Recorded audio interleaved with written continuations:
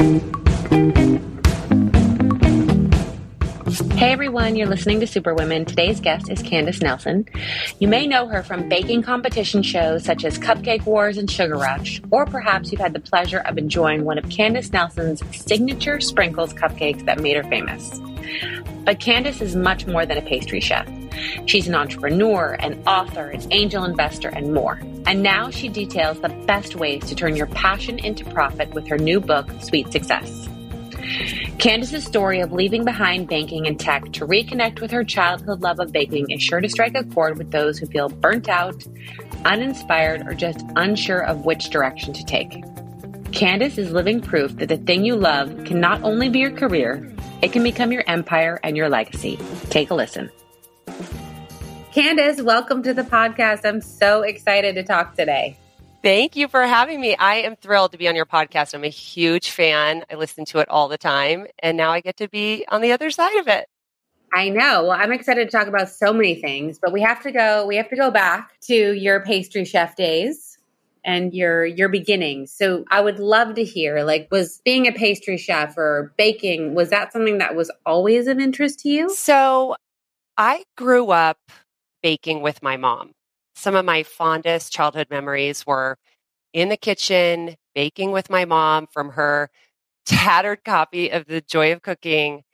And we baked all these great classic American desserts like Rice Krispie treats and brownies and, sheet cakes and, of course, chocolate chip cookies. And we did that because I was living overseas. We were actually living on the island of Sumatra in Indonesia for some of my grade school and childhood.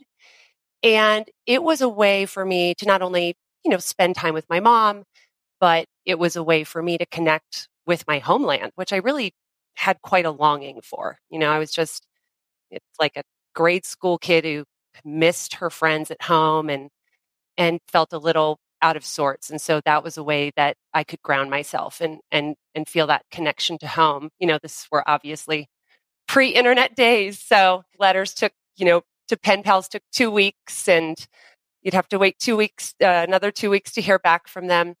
So it was one thing that gave me solace and connection.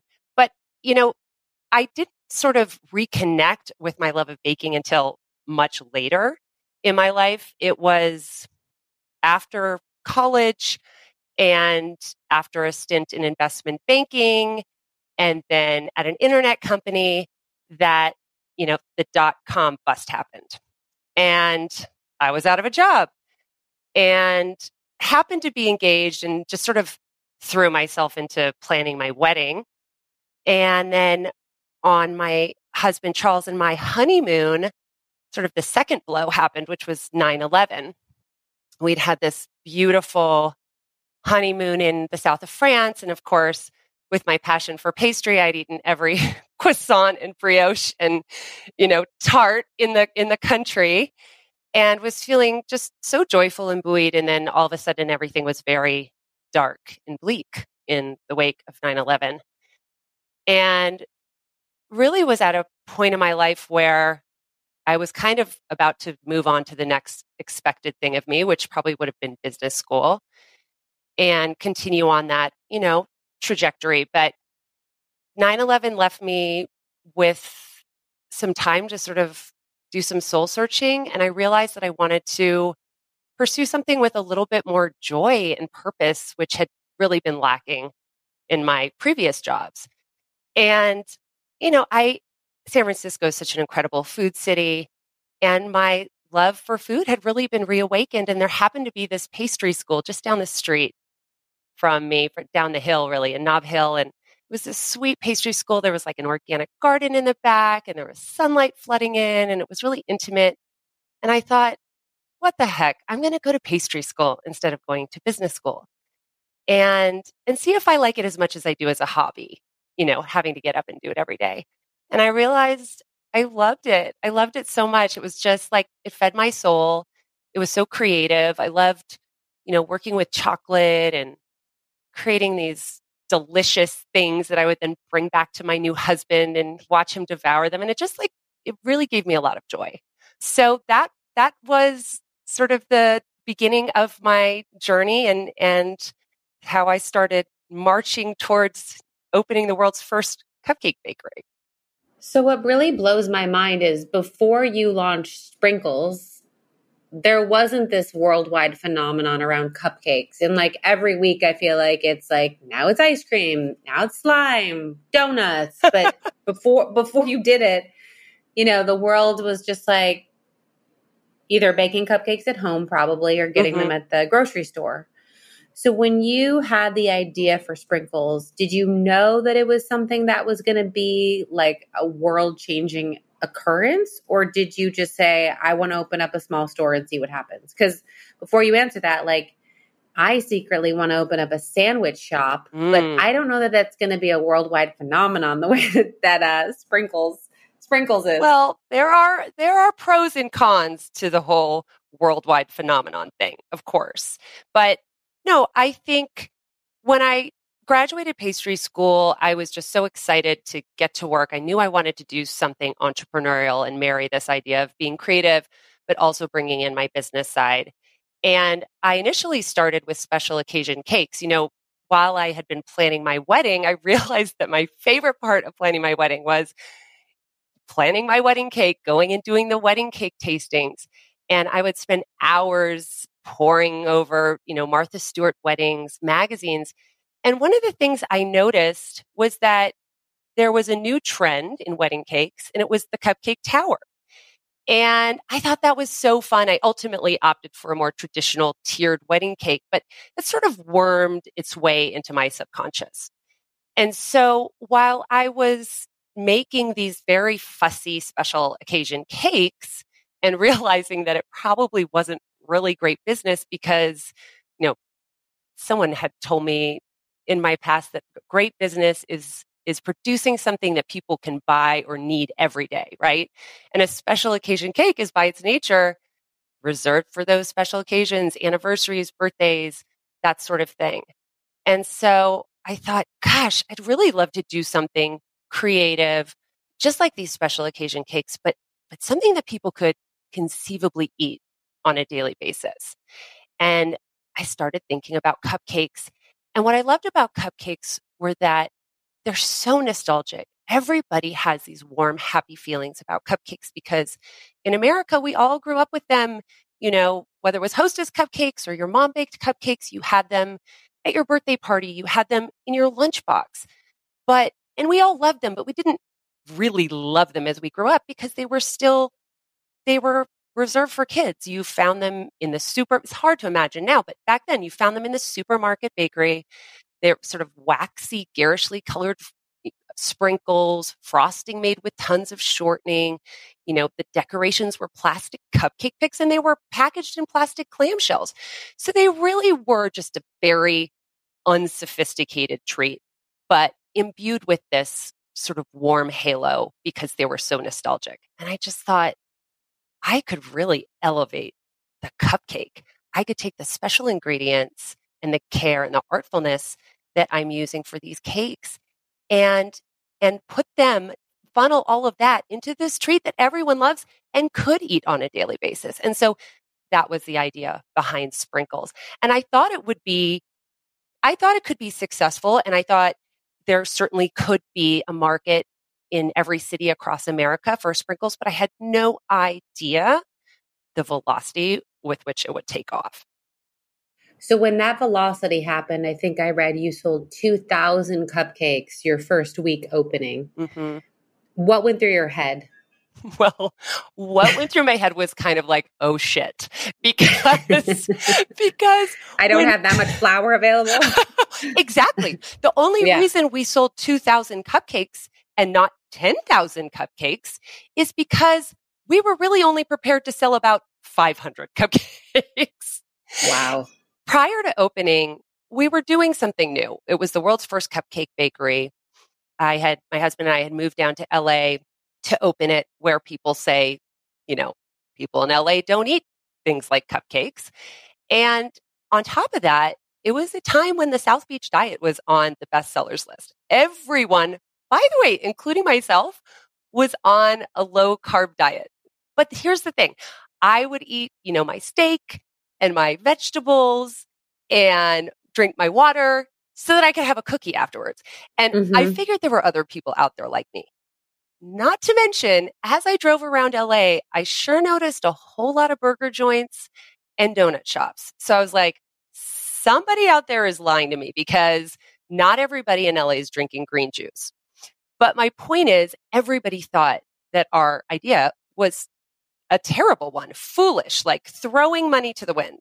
And so, we were still optimistic. My husband and I believed in our idea, but obviously tempered by the fact that everyone else seemed to think it was a bad idea.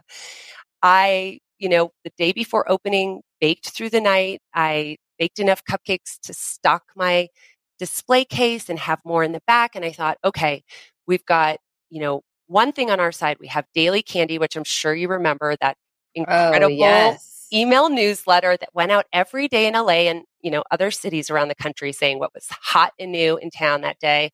And that was going out on our opening day. And I knew the power of Daily Candy because I was like a fanatic. I followed Daily Candy every day and I loved it. So we knew some people would show up. And I figured, okay, if we have a few hundred cupcakes, we'll be set. People will come in, they'll buy one, they'll buy two. Well, people came in and they were buying 1 and 2 dozen. And within a few hours of opening day, our beautiful line of customers had turned into an angry mob because the display case was dry and I was sweating in the back, baking cupcakes as furiously as I could, but it didn't matter. I mean, I had these tiny, mixers that the size that you probably have in your home kitchen, Rebecca. And it's like the recipes I was working with only yielded 2 dozen. And you can't, increase and scale that supply and those recipes and that equipment overnight. So for weeks on end, we were dealing with really unhappy customers.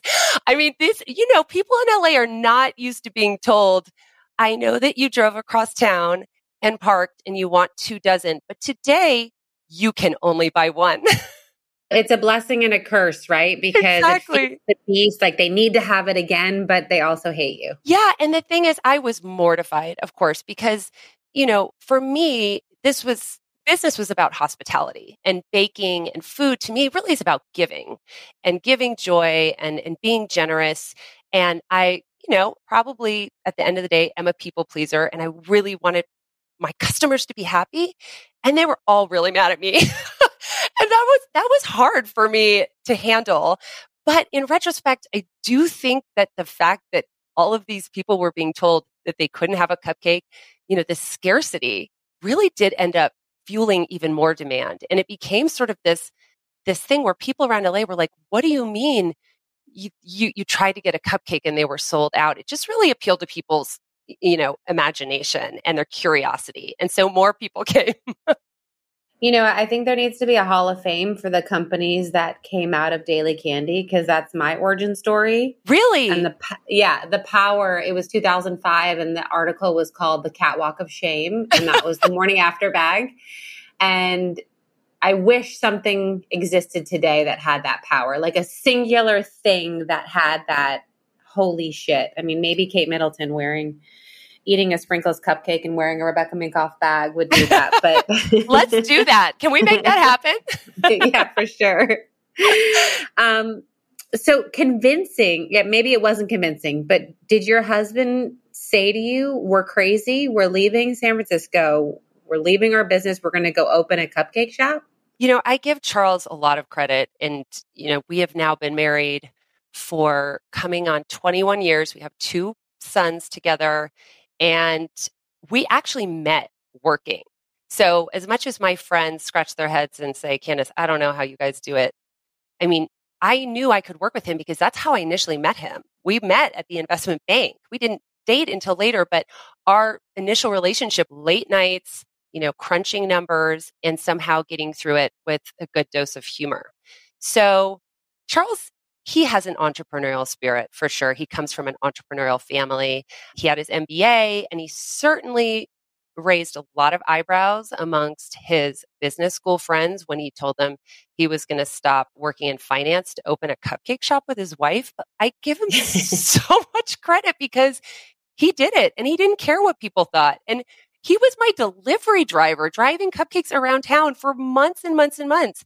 And he had the best time with it. So yes, I think there were probably moments where certainly his friends, his family, my family were all wondering what the hell we were doing. He stayed true. Wow, that's amazing. So a lot of your innovation with Sprinkles came from personal experiences, whether you had a late night pregnancy craving and opened up, the cupcake ATM or the Sprinkles mobile. Would you say that innovation helped drive your growth, or maybe it didn't drive growth, but it gave you attention nationwide, and that has its own value? Yeah, well, thank you first of all for bringing up the innovation. I do really consider the success of Sprinkles to be based on innovation. And innovation, in its simplest form, is really just doing something different or better. And that's what we were doing with the bakery industry. We made a lot of innovation just from the standpoint of innovating on the cupcake itself. Taking an old-fashioned classic and making it more modern, more sophisticated. Innovation in terms of trademarking the modern dot, the decoration we used on top of our cupcakes. This isn't something that people were typically thinking about when they entered baking industry, intellectual property. But for me, coming from the world of investment banking and technology where IP is so important, I thought I am about to put all of my life savings in a business that is it's not really defensible. I mean, anyone in America can make a cupcake. How am I going to defend my business? Like, what is my moat going to be? Right? There really wasn't one. And so I thought I really need to, first of all, lean into brand, but I need to protect anything that I can. And so this modern dot decoration, which is, almost looks like a bullseye. It's like two corresponding dot decorations on top of the cupcake, was a fun modern update on the classic sprinkle, but it also became just so associated with our cupcakes that we were able to trademark it.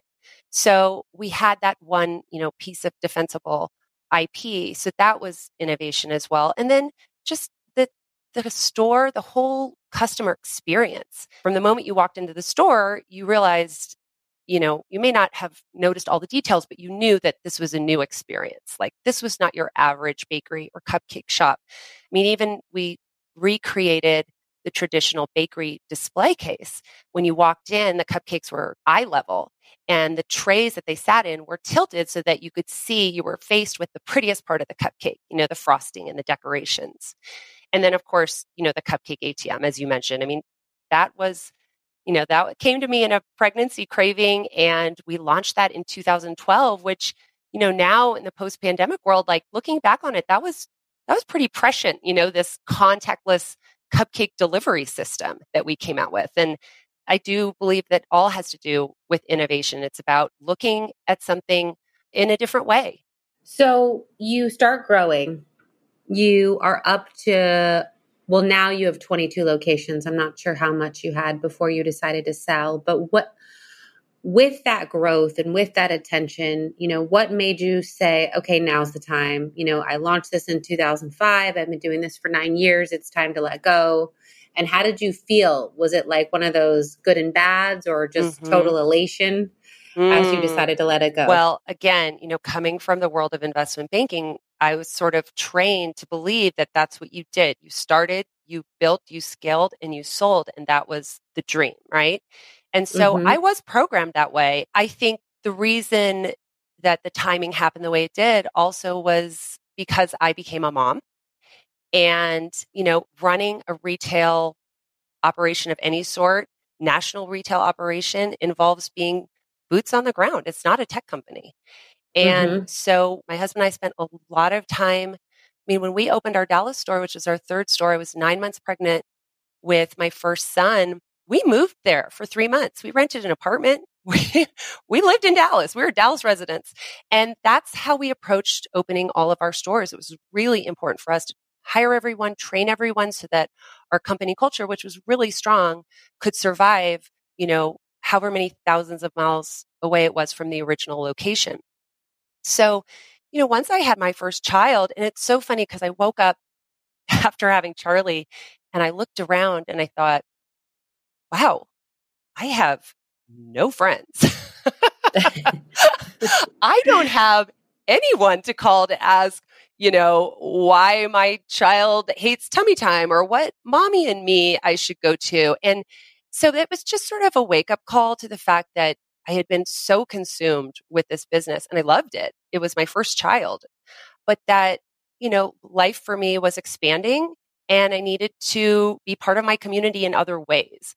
And, my childhood growing up, I moved around every 2 years. That was really hard for me. There were benefits to it, obviously. And, but I wanted something different for my children. And I didn't want to be on the road all the time. I wanted to have that consistency with them. It was really important for me. So with being a mom, having children, it just started to get harder. And then the creativity was missing a little for me. It became such an operations play. And I really like that startup part of the business. I really thrive in that ideation, conceptualization stage. And, when the company's really small, I love that. I thrive on that. I loved my business still, but it just had become a different operational challenge. And I think part of being a founder is knowing when to pass the torch, right? And I thought, wow, there are other serious operators out there who can probably do a better job of this than I can. But back to my point about Charles and I working really well together, I will say we were really divided on this. I thought it was the right time to sell. He was like cupcake world domination. He was not ready at all. And we had to have a really serious family meeting. His brother, Bobby, was the CFO of Sprinkles, and his father, he'd been a banker and did some financial or some business strategic consulting. So he would kind of weigh in on our business from time to time. And ultimately it was 3-1.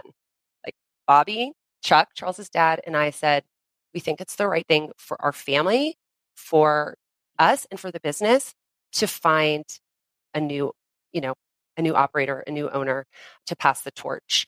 And it took Charles some time to get his head around that. But ultimately he came around.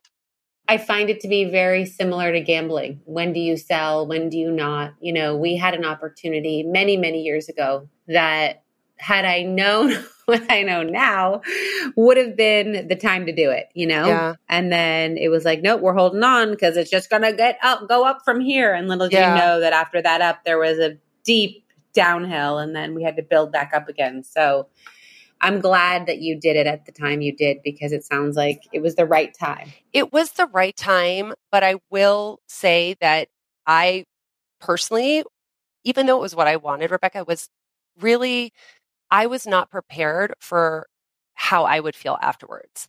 Correct. I didn't realize, even though I knew that I was associated with my business, it was called Mrs. Sprinkles, for God's sake. But but I thought I was prepared for it. I thought I was a big girl. I thought I could separate my identity from the business I had created. And let me tell you what, it was a journey. It really was. I felt like the wind in my sails was missing a little bit. Mm-hmm. Mm-hmm. And it took me a while to figure it out. So I don't know. I don't know what my advice would be for others, but I think just know, maybe plan better for that. Have a plan, whether it's just going on a nice long vacation or, getting into angel investing right away or having a new business idea you want to hop right into. All of those are okay. Spending time with family, any of them are okay. But just thinking that you're selling your business and you're going to be happy and everything's going to be great, it's not exactly how it goes because as an entrepreneur, so much of the joy is in the striving. Mm-hmm. It's true. I think people think, oh, when the big payday comes or the acquisition happens, then. But I think I've learned at least the journey and the starting and the building is the fun part and is the reward. Yeah, totally agree.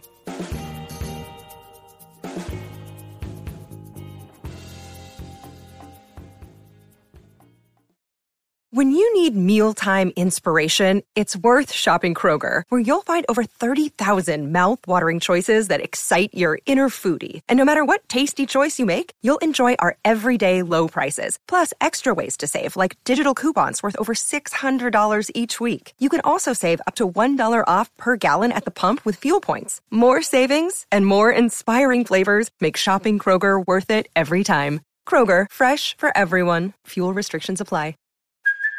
Hey, it's Kaylee Cuoco for Priceline. Ready to go to your happy place for a happy price? Well, why didn't you say so? Just download the Priceline app right now and save up to 60% on hotels. So whether it's Cousin Kevin's Kazoo Concert in Kansas City, go Kevin, or Becky's Bachelorette Bash in Bermuda, you never have to miss a trip ever again. So download the Priceline app today. Your savings are waiting. Go to your happy place for a happy price.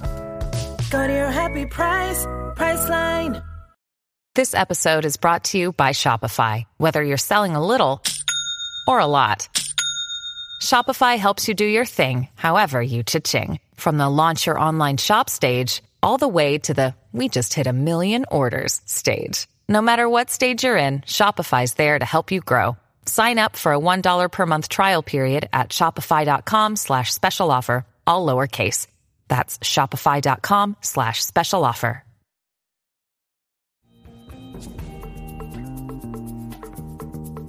So let's talk about Pizzana before we talk about your book, because I didn't know that was you. This was 2019. We had our big Female Founder Collective event, and my head of PR at the time was like, let's go to Pizzana. And we went there, and I was like, holy fuck. This is the most amazing.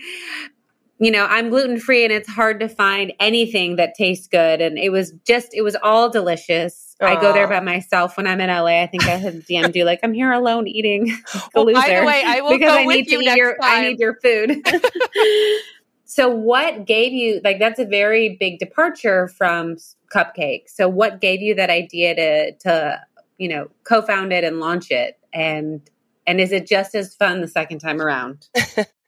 Well, I'm laughing at your reaction, the holy crap, reaction to the pizza, because that's really how it began for me. After Sprinkles, Charles and I were completely exhausted. And we actually had a conversation where we said, I don't think we're going to go back into the food business. So it really came as a surprise. I mean, I was at a pizza party at my friend Chris O'Donnell's house, who, if you don't know, he's a well-known actor.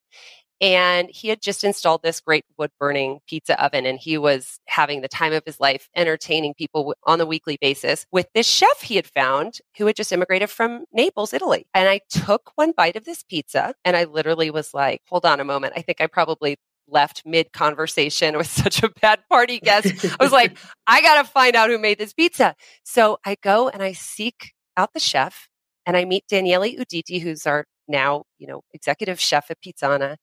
And he happened to be a Sprinkles fan. So here we were, two, people who deal in dough, right? Different types of dough. And we had this sort of mutual admiration going on. And we talked all night. And I heard about how he came to the States with literally it's the American dream story. He came to the States with $200 in his pocket and had packaged his grandmother's 60-year-old starter, hoping that customs wouldn't find it, which is still the basis for all of our pizza dough. And he said, I just have this dream. I want to open a restaurant. And I couldn't help myself. It was like I was possessed by the pizza. It was a pizza possession. I was like, I would love to do that with you. I'll open your restaurant. Yeah. We got to do that. I could see it. I could see it. I could see the brand taking place. I could see all my friends from Brentwood eating there. I could just visualize it. And so that ship had sailed. And I was like, okay, I guess this is my next thing. And yes, I'm much more of a supporting role in that I'm not, people have your same reaction. Oh, I didn't know Candace was involved in this. I'm very much involved in it, but I'm not the face of it.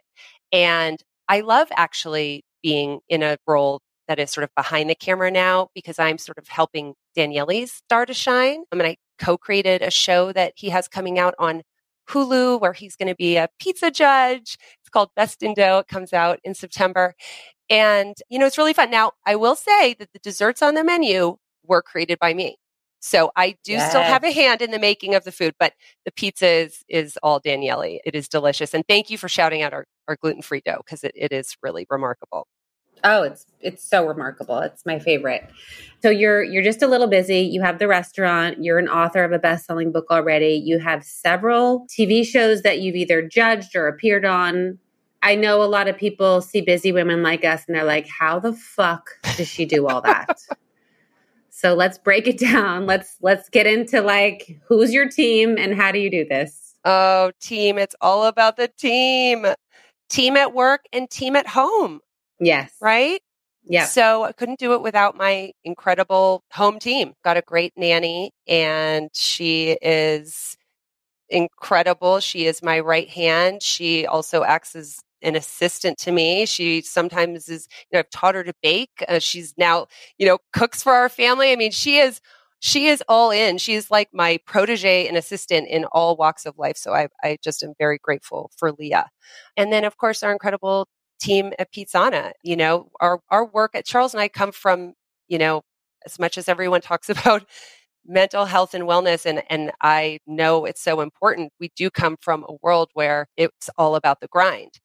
And we've had to kind of be cognizant of that, but we definitely have a work ethic and a startup ethic where it's like, doesn't matter what time it is, the job needs to get done. And we have been so fortunate to surround ourselves with people who feel that same way and have that same pride of ownership in the business. So yeah, it's all about the team. But to those people who are wondering about my upcoming book, it's so funny because my first book was the Sprinkles Baking book, and it was obviously, a dessert cookbook.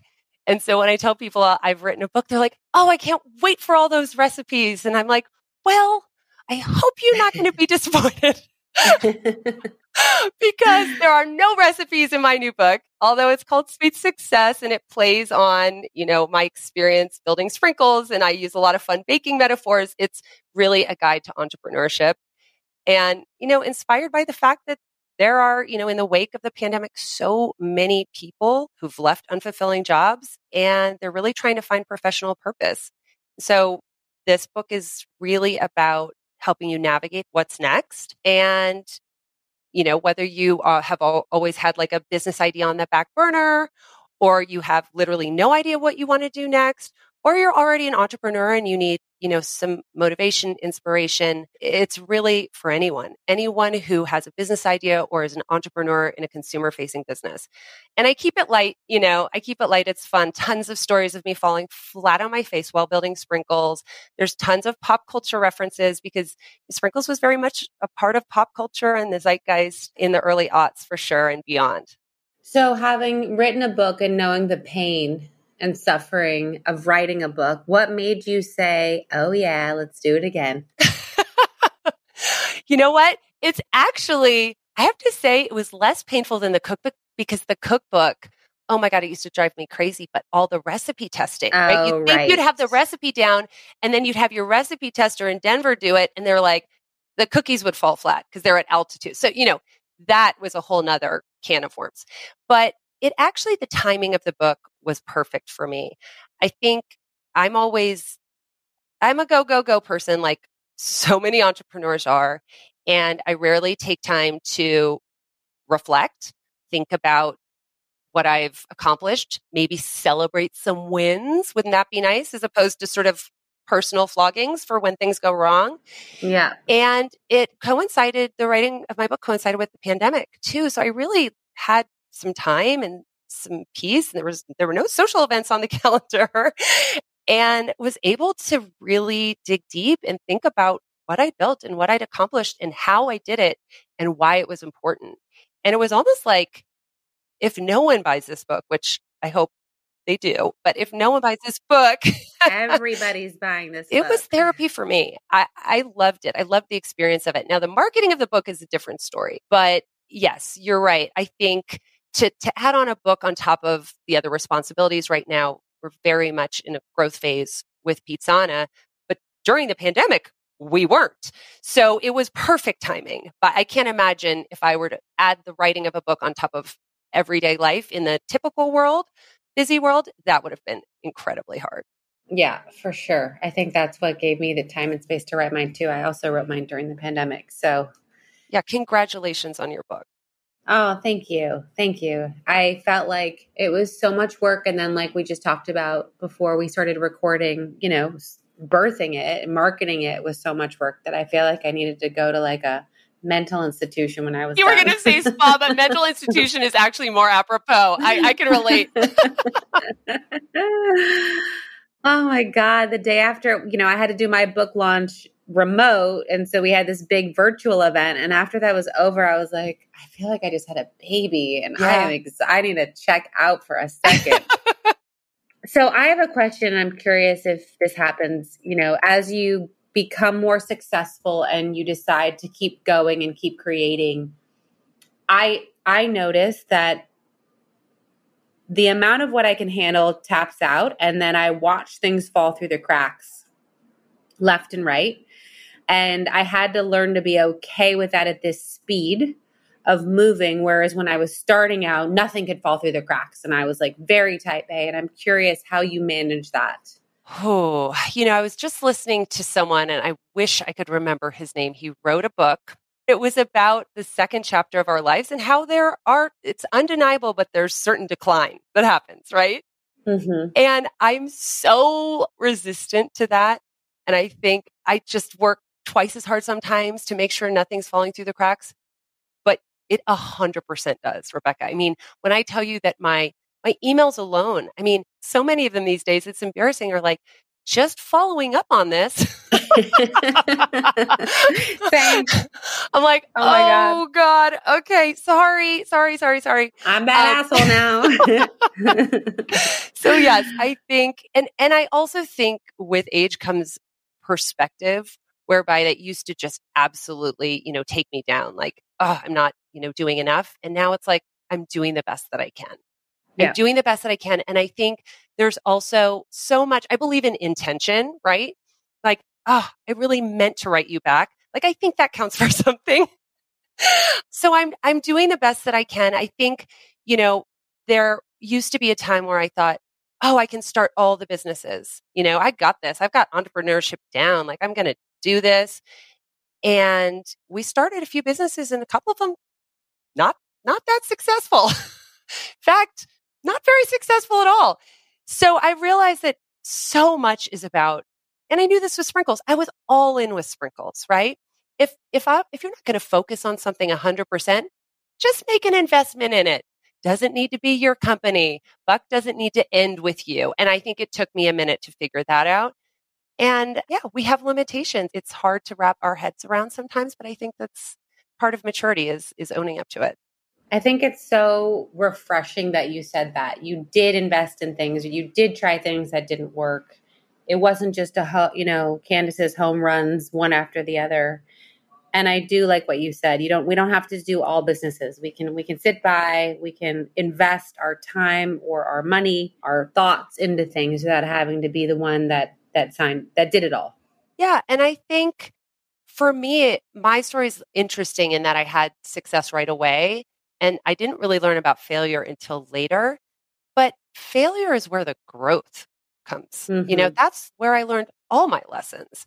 There's not much reflection that comes with success. You just kind of figure, I'm good at this. Let's, keep on going.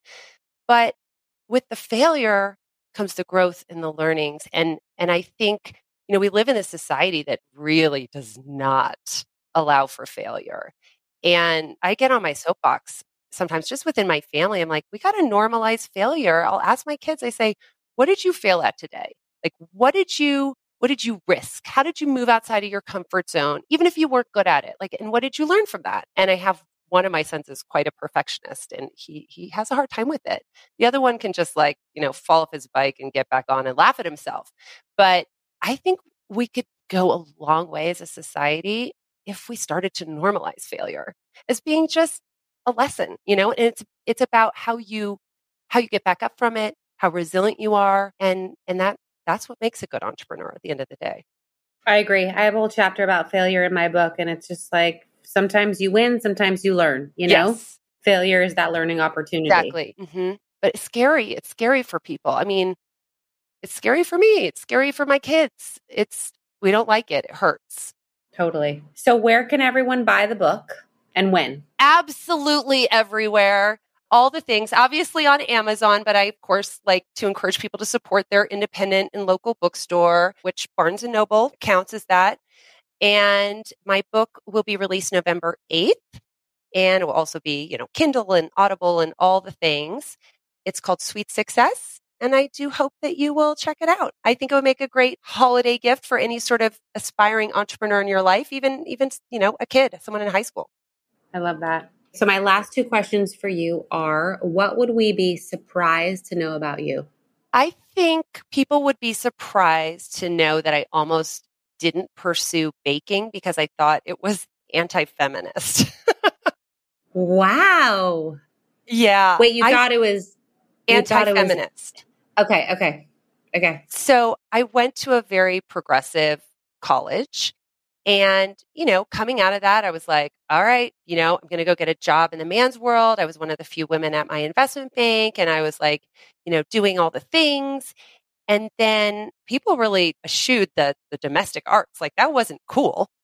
And that was old fashioned. That was archaic. That was what we were. And now we were something new as women. But I think ultimately the woman who helped me know that it was okay was Martha Stewart, right? Here she was doing all the DIY and all the domestic arts and being completely unapologetic about it and making it big business. So yeah. So I think that might be one thing people would raise their eyebrows. I love it. You turned anti-feminism into an empire. So take that. My last question is, what is one piece of advice you'd like to pass on that you've either learned the hard way or someone gave to you that was actually like, oh man, that was actually good advice for once? Mm-hmm. I still have PTSD from the time that I was on a panel. It was the women's conference back when Maria Shriver was First Lady of California, and she organized this women's conference every year. It was really prestigious. It was really exciting for me to be included on a panel at the event. And, I can't even remember who all was on the panel. I do remember Danica Patrick was one of the panelists. And we'd had our panel and we told our stories and everyone was clapping. And then they opened it up to Q&A. And, a few people asked their questions and another woman gets up and she starts kind of going on and using some sort of jargon that I didn't really understand. And I figured, well, I'm here on this panel with all these other successful women. This question clearly isn't for me. And I kind of started to tune out. And I was like, I don't even understand what she's saying anyway. And sure enough, the question was for me. It was for me. And there were like 200 eyeballs staring at me. And I had no idea what she'd said. But because I felt like I had to fit into this idea of who everyone thought I was, which was a thought leader or a business leader, or I should have just said, could you clarify? I'm so sorry. I didn't really understand. Can you ask it a different way? I should have just said, I'm so sorry. I spaced out. I should have done anything but what I did, which was to bumble through an answer that was just so off base because I hadn't heard the question. I just think that it's human to make mistakes and nobody thinks less of you if you don't know or if you messed up. And I felt like I had to be in this position that people saw me in, which was a leader and someone who, quote unquote, knows everything. By the way, I'm sure nobody thought I knew everything. I don't know why I thought I needed to know everything. But there's something really vulnerable and human in admitting that you don't know. And frankly, that's most of the entrepreneurial journey anyway, is like recognizing you don't know something and then just figuring it out. I love that. I have to work really hard on panels. When someone goes on and on, I zone out and then I'm like, they asked me a question. I'm so happy to know I'm not alone. By the way, that's alone. Like, yeah. Okay, good. It really happens when you're on a panel with someone who loves hearing themselves talk and they'll go on far too long. And then I'm just like, I'm not here for this. I can't do it. And then I there needs to be panel etiquette. Right? Share the stage, there needs everybody. To be panel etiquette. Yeah, that's right. Or also needs to be someone there with a timer. Candace, I love talking to you. This was so incredible. I can't thank you enough. And I'm so excited for your book to come out. So if you're listening, wherever books are sold, support a woman who knows and lives the pain of publishing a book. Buy it just for that reason alone, everybody. Let me tell you. Thank you, Rebecca. Thank you. Yes. And if you're in LA, you have to go eat at Pizzana because it is a life-changing pizza experience. We're going together next time. I'm not going to let you sit at the bar alone. Done. Thanks again. I just wanted to thank you guys for listening to today's episode. I also want to ask you to rate and review the show wherever you listen to podcasts. I know it's a pain in the butt, but it actually helps with search and algorithms. So if you love this podcast, it is an easy way to get it more visible and out there. I also want you to follow me on Instagram at Rebecca Minkoff, at RM Superwomen, and be sure to check out my book, Fearless, The New Rules for Unlocking Creativity, Courage, and Success. Thank you again, and you will hear from me next week.